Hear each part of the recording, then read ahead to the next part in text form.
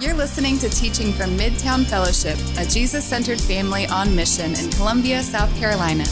If you're interested in finding out more about us, our family of churches, or how to partner with us, go to midtowncolumbia.com. Brandon, it is good to have you back, sir. It is very, very good to have you back. For those of you who are new or are guests, my name is Michael. I'm also one of the pastors here, and my vacation starts tomorrow. So looking forward to that. Cannot wait. So every year, another pastor friend of mine and a group of men from his church, they take a handful of graduating senior young men on a deep sea fishing trip every year, sort of as this like usher you into manhood type thing. And the most recent trip they went on was particularly entertaining for them. They picked the group of young men up, and as young men tend to be, they were quite confident and cocky about the experience they were about to go have. They felt like, hey, we're going to go out here and own the sea of sorts. Now, keep in mind, nary a one of them had ever been out on the open ocean or anything of that sort. But as young men tend to be, they were full of that ego, and they were like, what's the big deal? We're men. We're going to get out there. We're going to catch some big fish, and we're going to own the sea. And for the first little bit, things went sort of how they anticipated it would go. Everything was pretty smooth sailing. They got out on the water. The weather was quite nice, and they were reeling in the big ones. The boys were feeling so good about themselves that they actually even started throwing up Instagram pics of their seaworthiness and the haul they were bringing in. A few hours later, however, and they were throwing up something else. The wind picked up. The water got choppy, and my pastor friend decided to post a few pictures of his own to show all the damage. All the boys deep in the middle of the boat, clutching onto buckets for dear life. All that unearned ego faded, and the cry coming from all of them was, whatever we got to do, we got to get off this boat. We can't be here anymore. We got to get out of this boat. And here, I don't know about you, all right? But in my experience, the Christian life and following Jesus can sometimes feel a little bit like that, can it? By that, I mean, 1 minute, everything is smooth sailing. Everything is going just how you thought it would go. Everything is going well. You're on the proverbial mountaintop. Things are going well. You feel like you're thriving. And the next, you find yourself clutching onto something for dear life, contemplating, maybe I need to just get off this ship. Maybe I just need to abandon the boat. Perhaps times when the call to follow Jesus' example of self-denial hits home on some dream or some desire that you really wanted for yourself. When the finances are running low and trusting in God's provision seems like a fool's errand. When we suffer loss or tragedy, or our kids, despite our best attempts to parent them faithfully, are wiling out or something of that sort.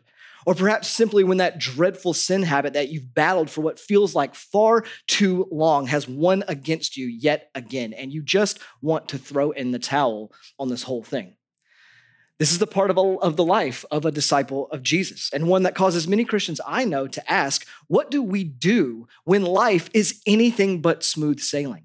What do we do? How do we handle this? How do we keep pressing forward?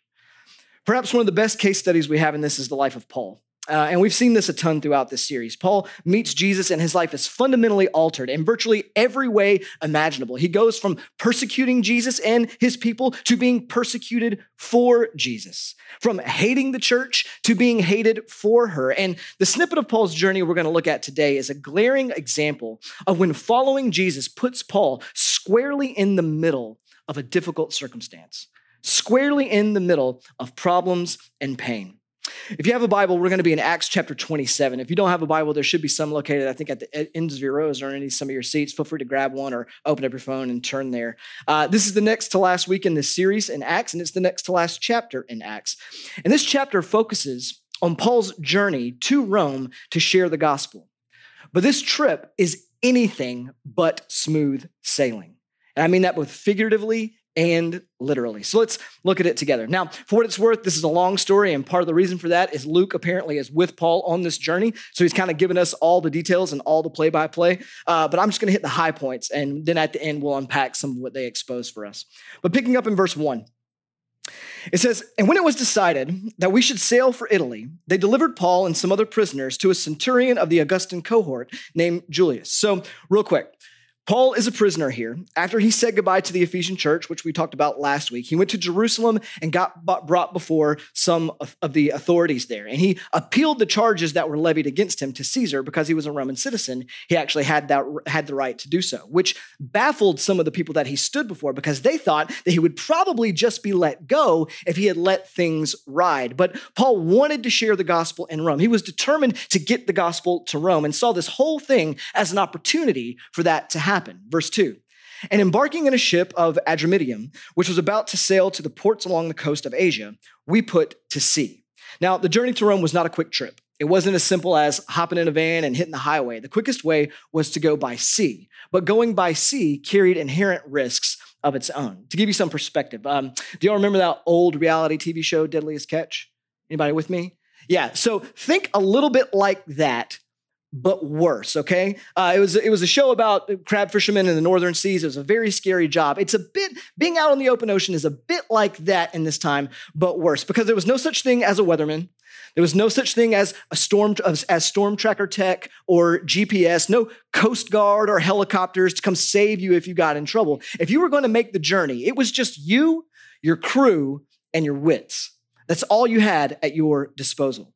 In fact, in the ancient Near East, the sea was often referenced in literature as this foreboding place and used as a metaphor for chaos and destruction for this very reason. You can make boats, sure.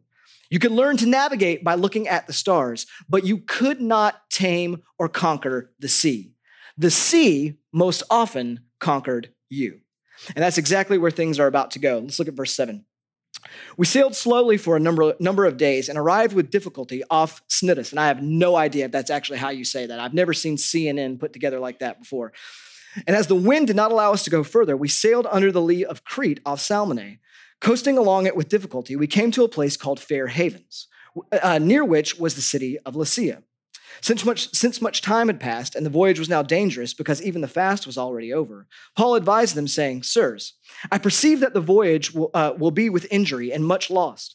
Do not go, not only of the cargo and the ship, but also of our lives," which just seems so polite for a prisoner, doesn't it? Like, "Excuse me, sirs, but if we keep going, we're all gonna die. Could we maybe rethink these plans?" Verse 11, but the centurion paid more attention to the pilot and to the owner of the ship than to what Paul said, because of course he would. Like, what does Paul know about sailing, right?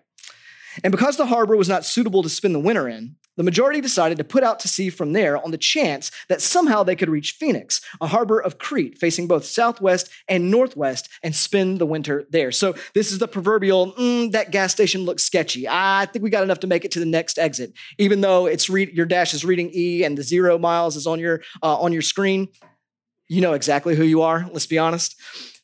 Now, when the south wind blew gently, supposing that they had obtained their purpose, they weighed anchor and sailed along Crete close to the shore. So they think they're in the clear. Verse 14. But soon a tempestuous wind called the northeaster struck down from the land, and it gets bad, like bad. Since we were violently storm-tossed, they began the next day to jettison the cargo.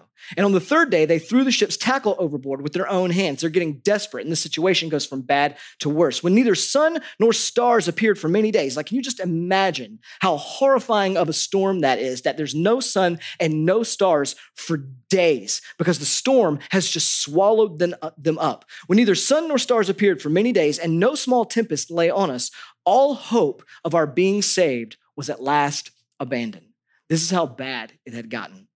They see the writing on the wall. These men who have made their livelihoods sailing the sea recognize their situation. They know they're done for. The prisoners know it. The professional sailors know it. The soldiers know it. They all know it, and they are prepared to give up. All except for Paul. Verse 21. Since they had been without food for a long time, Paul stood up among them and said, "Men, you should have listened to me and not set sail from Crete and incurred this injury and loss." Even Paul can't let a good "I told you so" go, apparently.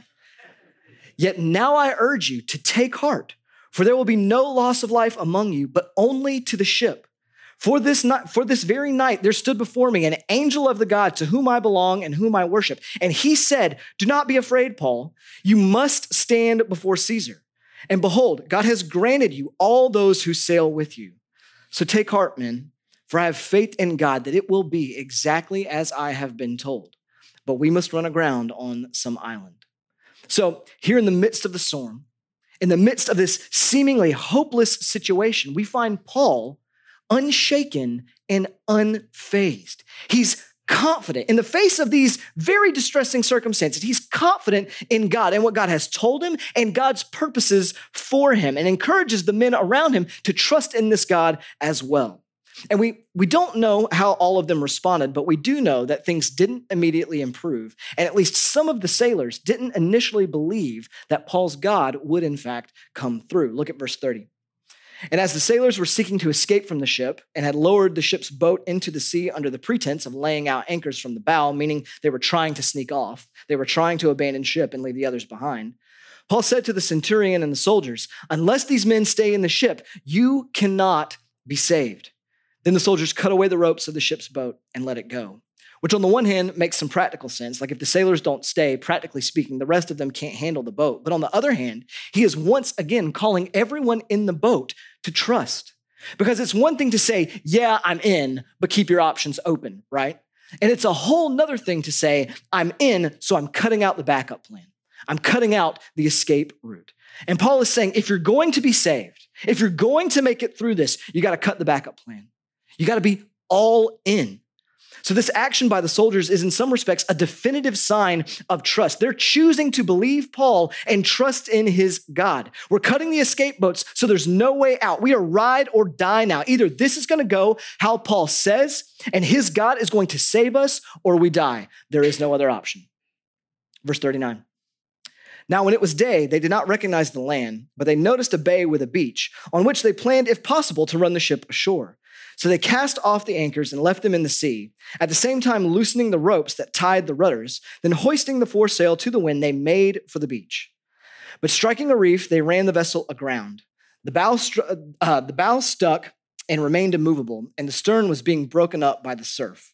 The soldiers' plan was to kill the prisoners, lest any should swim away and escape. But the centurion, wishing to save Paul, because obviously he sees that Paul and his God are the ones they have to thank for not dying, but the centurion, wishing to save Paul, kept them from carrying out their plan.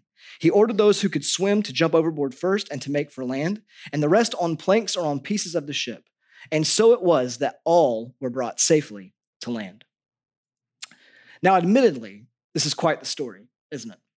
It's a wild and stressful series of events. And I don't know what immediately jumps off the page to you, but the thing that jumps off the page to me is the difference between the type of person Paul is revealed to be and the rest of the crew. Paul's posture and Paul's demeanor through this whole ordeal and that of everyone else around him. Namely, when the storm hits and the waves start rocking and the wind gets crazy, the rest of the crew is full of fear. They don't eat, they don't sleep, they start throwing things overboard and eventually completely lose all hope. Some even resorting to attempting to abandon ship just to look out for themselves. And yet Paul displays a completely different posture. He's full of faith. He's confident and calm. At times, he even seems unfazed by the circumstances that they find themselves in. Paul is basically the definition of what Edwin Freeman calls a non-anxious presence. Someone who is calm in the chaos. When the situation gets dicey, or difficult, when suffering or hardship or stress come their way, a person who's not detached from others or doesn't disengage from the situation, but actually seems to rise to the occasion. It's not that they aren't affected by the situation or don't feel the difficulty or pain of it, but rather appear to be grounded in something bigger than the present moment that enables them to think clearly and calmly and confidently about what's going on. To put it bluntly, in the face of the storm, what we see from Paul here is that Paul is an anchor. In the face of the storm, Paul is an anchor. And the question that ought to naturally arise is how? How is it possible? Like, put yourself on the boat for those moments. What would your disposition be? Like, what would you be thinking and feeling? I'll tell you what I would be thinking and feeling. I would be freaking out, all right? Like, utterly freaking out. Yet that is not what Paul displays. How is it possible when everything seems like it's falling apart and death is at hand for him to have such calmness and confidence and faith? How is it possible for him to endure such trauma and come out on the other side? How is it possible for Paul, a prisoner on this ship, to become the voice that everyone else listens to in a time of crisis? And for that matter, if these things can be true for him, how is it possible that they might also be true for you and I as well? How is it possible that they might be true for us too? And if you were paying careful attention, you saw the answer right there in the middle of the text. You can look back at it if you want. In the middle of the night, when the storm starts blazing, Paul is visited by an angel, and notice what he says in verse 23. He says, "For this very night there stood before me an angel of the God to whom I belong and whom I worship. And he said, 'Do not be afraid, Paul. You must stand before Caesar. And behold, God has granted you all those who sail with you. So take heart, men, for I have faith in God that it will be exactly as I have been told.'" You see, the reason Paul is the way he is in the midst of these circumstances is that he knows two things. He knows whose he is, and he knows where he's going. He knows who he is, and he knows where God has said he is taking him. And that is all the anchor that Paul's soul ever needs. The raging sea doesn't bother him because he belongs to and worships the God who created the sea. The storm doesn't get to him because he belongs to and worships the God who created the storm. And bigger picture, he knows he belongs to and worships the God who has a history of calming both. He knows the God who rules over all creation, now through Jesus, calls him his own child. He knows this God is full of love and grace and holds his life forever in the palm of his hands. And he knows where this God intends to take him. The angel tells Paul that God has determined that he's going to Rome. And I think that's an important nugget because it certainly doesn't look like it's going to be the case in the present situation, does it? In fact, the journey looked nothing like what they thought it would. All sorts of problems, all sorts of fears, all sorts of obstacles came their way. But God has told him what is going to lie on the other side. And knowing these things frees Paul up in the face of difficulty. It frees Paul up to trust God with whatever is in front of him. Even though he likely doesn't understand why the journey is going this way, why they've been faced with a difficulty in front of them, he's freed up to trust God's timetable and God's schedule, come what may. If all of this is in God's hands, not Paul's, then he can take heart in the fact that nothing is going to stop God's purposes from happening, even in uncomfortable, painful, and traumatic situations. And notice, it frees him up to act. None of what Paul knows to be true about God causes him to be passive or sit back and say, well, it's in God's hands now, so I'm just going to sit back and enjoy the ride. Rather, it's the very thing that causes Paul to step into the situation, to help and direct and encourage, not because there's anything inherently special about him, but because he's confident in God. And that removes whatever fear he may have had to step into the middle of difficulty for the sake of others and the glory of God. So I want to talk about this with us for a moment, okay? And talk about what these things mean for you and I and what we face in life. Because you see, here's the thing about storms, metaphorically speaking. The times when discomfort or hardship or pain hit ground zero in our lives, the times when bad things happen, when the bank account runs dry, when that relationship ends, when you suffer loss or tragedy, when life feels overwhelming and you just want to throw in the towel, whatever it may be for you. The thing about storms is that they tend to reveal who we really are. They tend to reveal some very real things about us. C.S. Lewis puts it like this, and I've loved this. He says that if you want to know what your basement is like, you have to surprise it. And I know that sounds weird, so let me explain.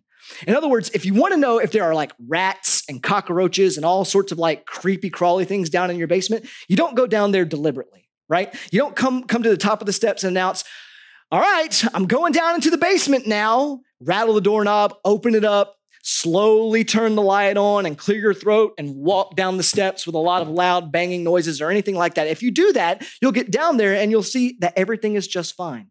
And you'll say, oh, look, everything is in order down here. We have no problems at all. No, if you really want to know what's going on in your basement, you have to surprise it. You have to run to the door. You have to throw it open. You have to turn on the light quickly and leap to the bottom of the steps. And then you'll see all these little awful things that you wish were not there, scurrying around, making a mess of your home. You'll know what's really down there. C.S. Lewis is saying that we are essentially a bit like that. When everything is nice and orderly and at peace, it's very easy to think of ourselves as a person of faith, or a person who believes that this world is not all there is, or that we have a hope coming for us on the other side of death, or a person who trusts in God's provision, security, and salvation over and above everything else. But if we really want to know what we believe about God, if we really want to know what we trust or what we have faith in, what we really believe brings security and safety and peace and hope to our lives, if we really want to know who we are, then just let the worst thing in life happen to you. Just let the bottom drop out. Let the storm come. Then you'll know. It doesn't happen when you can deliberately act in a way that you want to think of yourself or as you want other people to think of you, but when your instincts and your reflexes are engaged, when you find yourself at the rope's end, when the worst thing happened, when your comfort, safety, and sense of security get ripped from your palms, that's actually when you can see your life the most clearly. Storms tend to reveal whatever our souls are actually tethered to. That thing that if we lost it, we believe we just couldn't go on. That thing we believe really provides and secures us. And the point here being the only thing that can actually get us through the most difficult of circumstances is Jesus, because he's the only thing that can't actually fail. Our health can go away, even with us being unaware of it. All it takes is one phone call to change the game. Money can be gone with the next economic recession. Relationships can break down and be lost. And when we've hung our hat on those things or others, when they have become the life raft, so to speak, to get us to shore, we set ourselves up to be swallowed by the storm. A pastor I know a number of years back went through a cancer diagnosis. Really, really scary stuff. But I'll never forget the one thing he said after going through it all. He said, "I'd never want this for myself or anybody else. And I never want to go through it again. Without question, this is not how God intends for life to go. But if there is one good thing that came from it, it's that I found out I really believe all this stuff. I really believe it. I really believe that Jesus is who he is. I really believe that he is making all things new. I really believe that he is my only hope." And when I heard that, I'll be honest with you, I was so inspired. And at the same time, I thought, man, I really hope that's me too. I hope it's me. I've realized over the past year or so that left on my own, I am a person, and maybe some of you can relate, I am a person who deeply struggles with anxiety and fear, particularly over things that I can't control, whether that be my health. I've told you guys plenty of times, I've always been like a little bit of a hypochondriac, like not like a major hypochondriac, but a little bit. It's real. I have fear over my health or my kids, realizing that they're individuals. And I can't just make them be who I want them to be. Or my house, I can't control when the dishwasher breaks or a leak springs in the plumbing or whatever it may be. And when I'm not rooted in the reality of God's loving rule and reign over my life, I can spiral. I can absolutely spiral. And maybe you do too, when the bank statement is not where you want it to be. Or when your parenting seems like it's only driving your kids further and further away. Or when sin rears its ugly head again and again in your life. We need God in these moments. We need God for more than these moments. The truth is that following Jesus will often actually take us into the storm. And that's a category we have to have. And by that, I don't necessarily mean that following Jesus is definitely going to lead to your worst of worst days, but I do mean that difficult, uncomfortable, and exposing situations and circumstances will come as we follow Christ. It did for Paul, it did for the disciples, and at times it will for you and I as well. Following Jesus with our relational and sexual desires, however it looks in your life, to say no to our flesh and yes to the Spirit when it seems like everyone else is telling you differently, when the world says you will only be complete if you give in to what your body wants. That can feel not just difficult, but darn near impossible, like a storm. Following Jesus with our finances, being open-handed with what we've been given and giving him what he asks will more than likely lead us to forgo certain things. It'll lead us to lower our status of life, to elevate the status of others. And that is not just difficult, it feels impossible, painful even. Following Jesus into his mission may get you strange looks. You may be called backwards or regressive. You may get yourself canceled by culture. In some places of the world, it can even lead to your death. And listen, I don't want to make light of any of those things. Those things can feel like a real storm when they hit our lives. And just like the others, when these circumstances hit, it can be tempting to want to jump ship. It can be tempting to want to abandon ship, to throw in the towel. And what I'm learning is that the key to facing the storm, whatever it may be in your life, the key to coming out on the other side, like Paul, is deep within our hearts, knowing whose you are and where you're going. The key to making it through is knowing whose you are and where you're going. You know, when suffering strikes, we often think, no, what I need is answers. What I need is reasons. What I need is understanding the bigger plan. And sure, some of that is helpful. Paul even gets some of that in this passage. But at the end of the day, that is not enough. And I want you to hear that. That is never going to be enough for you. What you need is to know that there is a God to whom you belong and who belongs to you. A God who has made you and given himself to you. And a God who has made a way that no matter what happens, no matter how bad things get, no matter how broken and difficult and painful the circumstances may be, he has determined that they will not be the final story for you. They will not be the determining thing of your life. A God who promises, like he does in Revelation 21, that one day every tear will be wiped away and sin and death will be no more. And a God who has promised through the resurrection of Jesus to get you there with him forever if you would just trust him. A God who promises, like in Romans 8, that he is working all things for the good of those who love him and are called according to his purpose. Not just some things, not just the easy things, but all the things. When life caves in on you, when the storm hits, whether it's an unexpected cancer diagnosis, the difficulty of obedience and faithfulness to Jesus, an economic downturn, or something in between, you need more than a sentimental Jesus sitting beside you, stroking your hand, explaining to you that there is a silver lining, or giving you silly platitudes about how things that don't kill you make you stronger, or whatever it may be. You need a God of infinite glory who sits on the throne of the universe, who has promised to marshal every molecule in the universe in pursuit of his plan and your good, who, regardless of if you ever understand why what is happening to you is happening, stands behind your salvation and will let nothing stand in its way. That's what you need.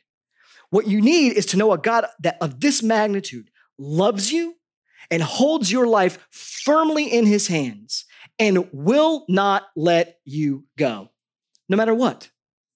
No matter what. That's what you need. That's what I need. And that's exactly who God is. I'll be clear, I don't understand everything that God is doing in my life, and I probably won't until I meet Jesus face to face. I will probably never understand why certain storms come into my life and why others didn't. But what I do know is that God has revealed to me clearly his intentions in the cross and the resurrection of Jesus. In the cross, we see what is arguably the most astounding and confusing action that our God would ever take. We see him willingly enter suffering. We see him willingly enter the storm. On the cross, he did more than promise to fix our pain. He immersed himself in it. Even when things looked like they were out of control, they really weren't. And if there was ever a time that felt like God was not there, or God did not care, or that God wasn't in control, it would have been when Jesus was crucified. But now, however, we know that the opposite is what was true. We know that there was never a time when God was more in control than those moments. He took the worst, the most inexplicable event in human history, and turned it for his glory and our good. You see, Jesus was the ship run aground and broken to save us. That's who he is. And he did it all in love. And that is what is so fascinating about Christianity. There is no other religion on the face of the earth that claims that their God has done this. Only Christianity says God is with you. He's with you. Only Christianity says God lost a son so that he could bring you into his presence. Only Christianity said God has been tortured. God has been rejected. God has lost friends. God has suffered injustice. Only Christianity says God has been through the storm and come out on the other side to bring you through it too. Point being, he has been there with us. He's been there with us. He has been right there with us through it all. And not only has he been there, but through his Spirit, he is here right now in whatever your present situation may be. If you are a believer in Jesus, he has attached himself to you permanently so that whatever you are going through, whatever storm you may be facing, you are not, in fact, facing it alone. You are not by yourself. He's not standing far outside beyond whatever your real anxiety-producing circumstances may be, but he's with you, alongside you, and in you in the midst of them. And because of his resurrection, you can know with confidence that the journey won't end there. You can know where God is taking you. That regardless of whatever happens in this life, he's got a plan that he is going to deliver on. That this life is not going to be the final story for you, but one day he's going to deliver you to heaven's shores. That is coming for you if you are in Christ. So no matter what gets thrown at you, no matter what storm happens, even if it ends in death in this present life, it's not going to be the final story for you. It's not going to be the end all be all, but a better day is coming. Deliverance and salvation and safety are promised from God, and his resurrection proves it. And when you know that this is who God is, it frees you. It doesn't free you from the pain or the hardship. It didn't for Paul, but it frees you to face the storm, whatever the storm may be. As a verse from one of John Newton's old hymns proclaims, and I love this. He says, his love in time past forbids me to think. He'll leave me at last in trouble to sink. By prayer let me wrestle, and he wilt perform. With Christ in the vessel, I smile at the storm. I love that last line especially. With Christ in the vessel, I smile at the storm, knowing that Christ is in the boat with me, that he will not let me go. It gives me all the strength that I need to press on. And just like Paul told the crew that their only shot to make it to shore was to stay in the boat, that is what we do too. When life is anything but smooth sailing, the encouragement for us is stay in the boat. Stay in the boat. Stay with the one who can deliver. Stay with the one who has promised to get you where he intends for you to go. Stay with the one who is with you through it all. Trust Jesus. Trust who he is. Trust what he says, because we belong to him and he to us, and he is going to take us exactly where he intends for us to go. So listen, I don't know every story in the room this morning. I don't know what proverbial storms you've come in here facing today, and how particularly difficult they may or may not be for you. But to end our time, I just want to kind of talk to us for just a moment, and this is sort of where we'll land the plane. Maybe you're not a believer here this morning, and the storm has hit, and so you've come to church because you don't know what else to do. Listen, we are so glad you are here. We are so glad you are here. I love the way that Pastor Tim Keller talks about all of this, because he says the one thing that storms really reveal to us is that deep in our hearts, despite what we may say, we're all actually God knowers and God needers. No matter what we tell yourself, no matter what you tell yourself, no matter what you say deep down inside, what storms reveal is that we know there is a God, and storms cause us to want to reach out to him. The way I've heard people put it is like everybody prays when the bottom gets dropped out. Storms have this ability to help us see that, man, we need him. We need him to save us. We need his help. We need his comfort. We need his presence. Storms bring that out. And I want you to know that the promise of this God to attach himself to you, to be with you through it all, is for you. If you would turn from sin and trust in him for salvation, he gladly stands ready to give you himself. And he is the boat that will get you through. In fact, he is the boat who will get you through the storm to end all storms that you may not even be aware of, your sin against him. Rightfully deserving God's justice and wrath, he is the boat who will provide your protection and salvation if you would trust in him. Trust that his body was broken for you and his life offered up to deliver you. But maybe you're a believer and the storm has rocked you. Maybe you're suffering and hurting for one reason or another this morning. The encouragement to you is Paul's encouragement to the men. Stay in the boat. He's with you. And while I don't know the reasons why the storm has come into your life, the one thing I know is that he loves you. The cross of Christ proves this to us, and he will get you to the other side. Maybe obedience for you feels like a storm right now. Pursuing the things that Jesus has called you to feels not just like the last thing you want to do, but a painful thing to do. Stay in the boat. As I try to tell you all the time, with the things that God wants for us, what he calls us to, he is never trying to take any good thing from us, but he is only trying to give good to us. Stay in the boat. It is for your good. The journey may look different than you expected, and you want to jump ship. But hear me, though there may be twists and turns that you never saw coming, God is going to get you where he plans to take you. Stay in the boat. and he will bring us safely to shore. It's who he is. It's what he does. Let's trust him.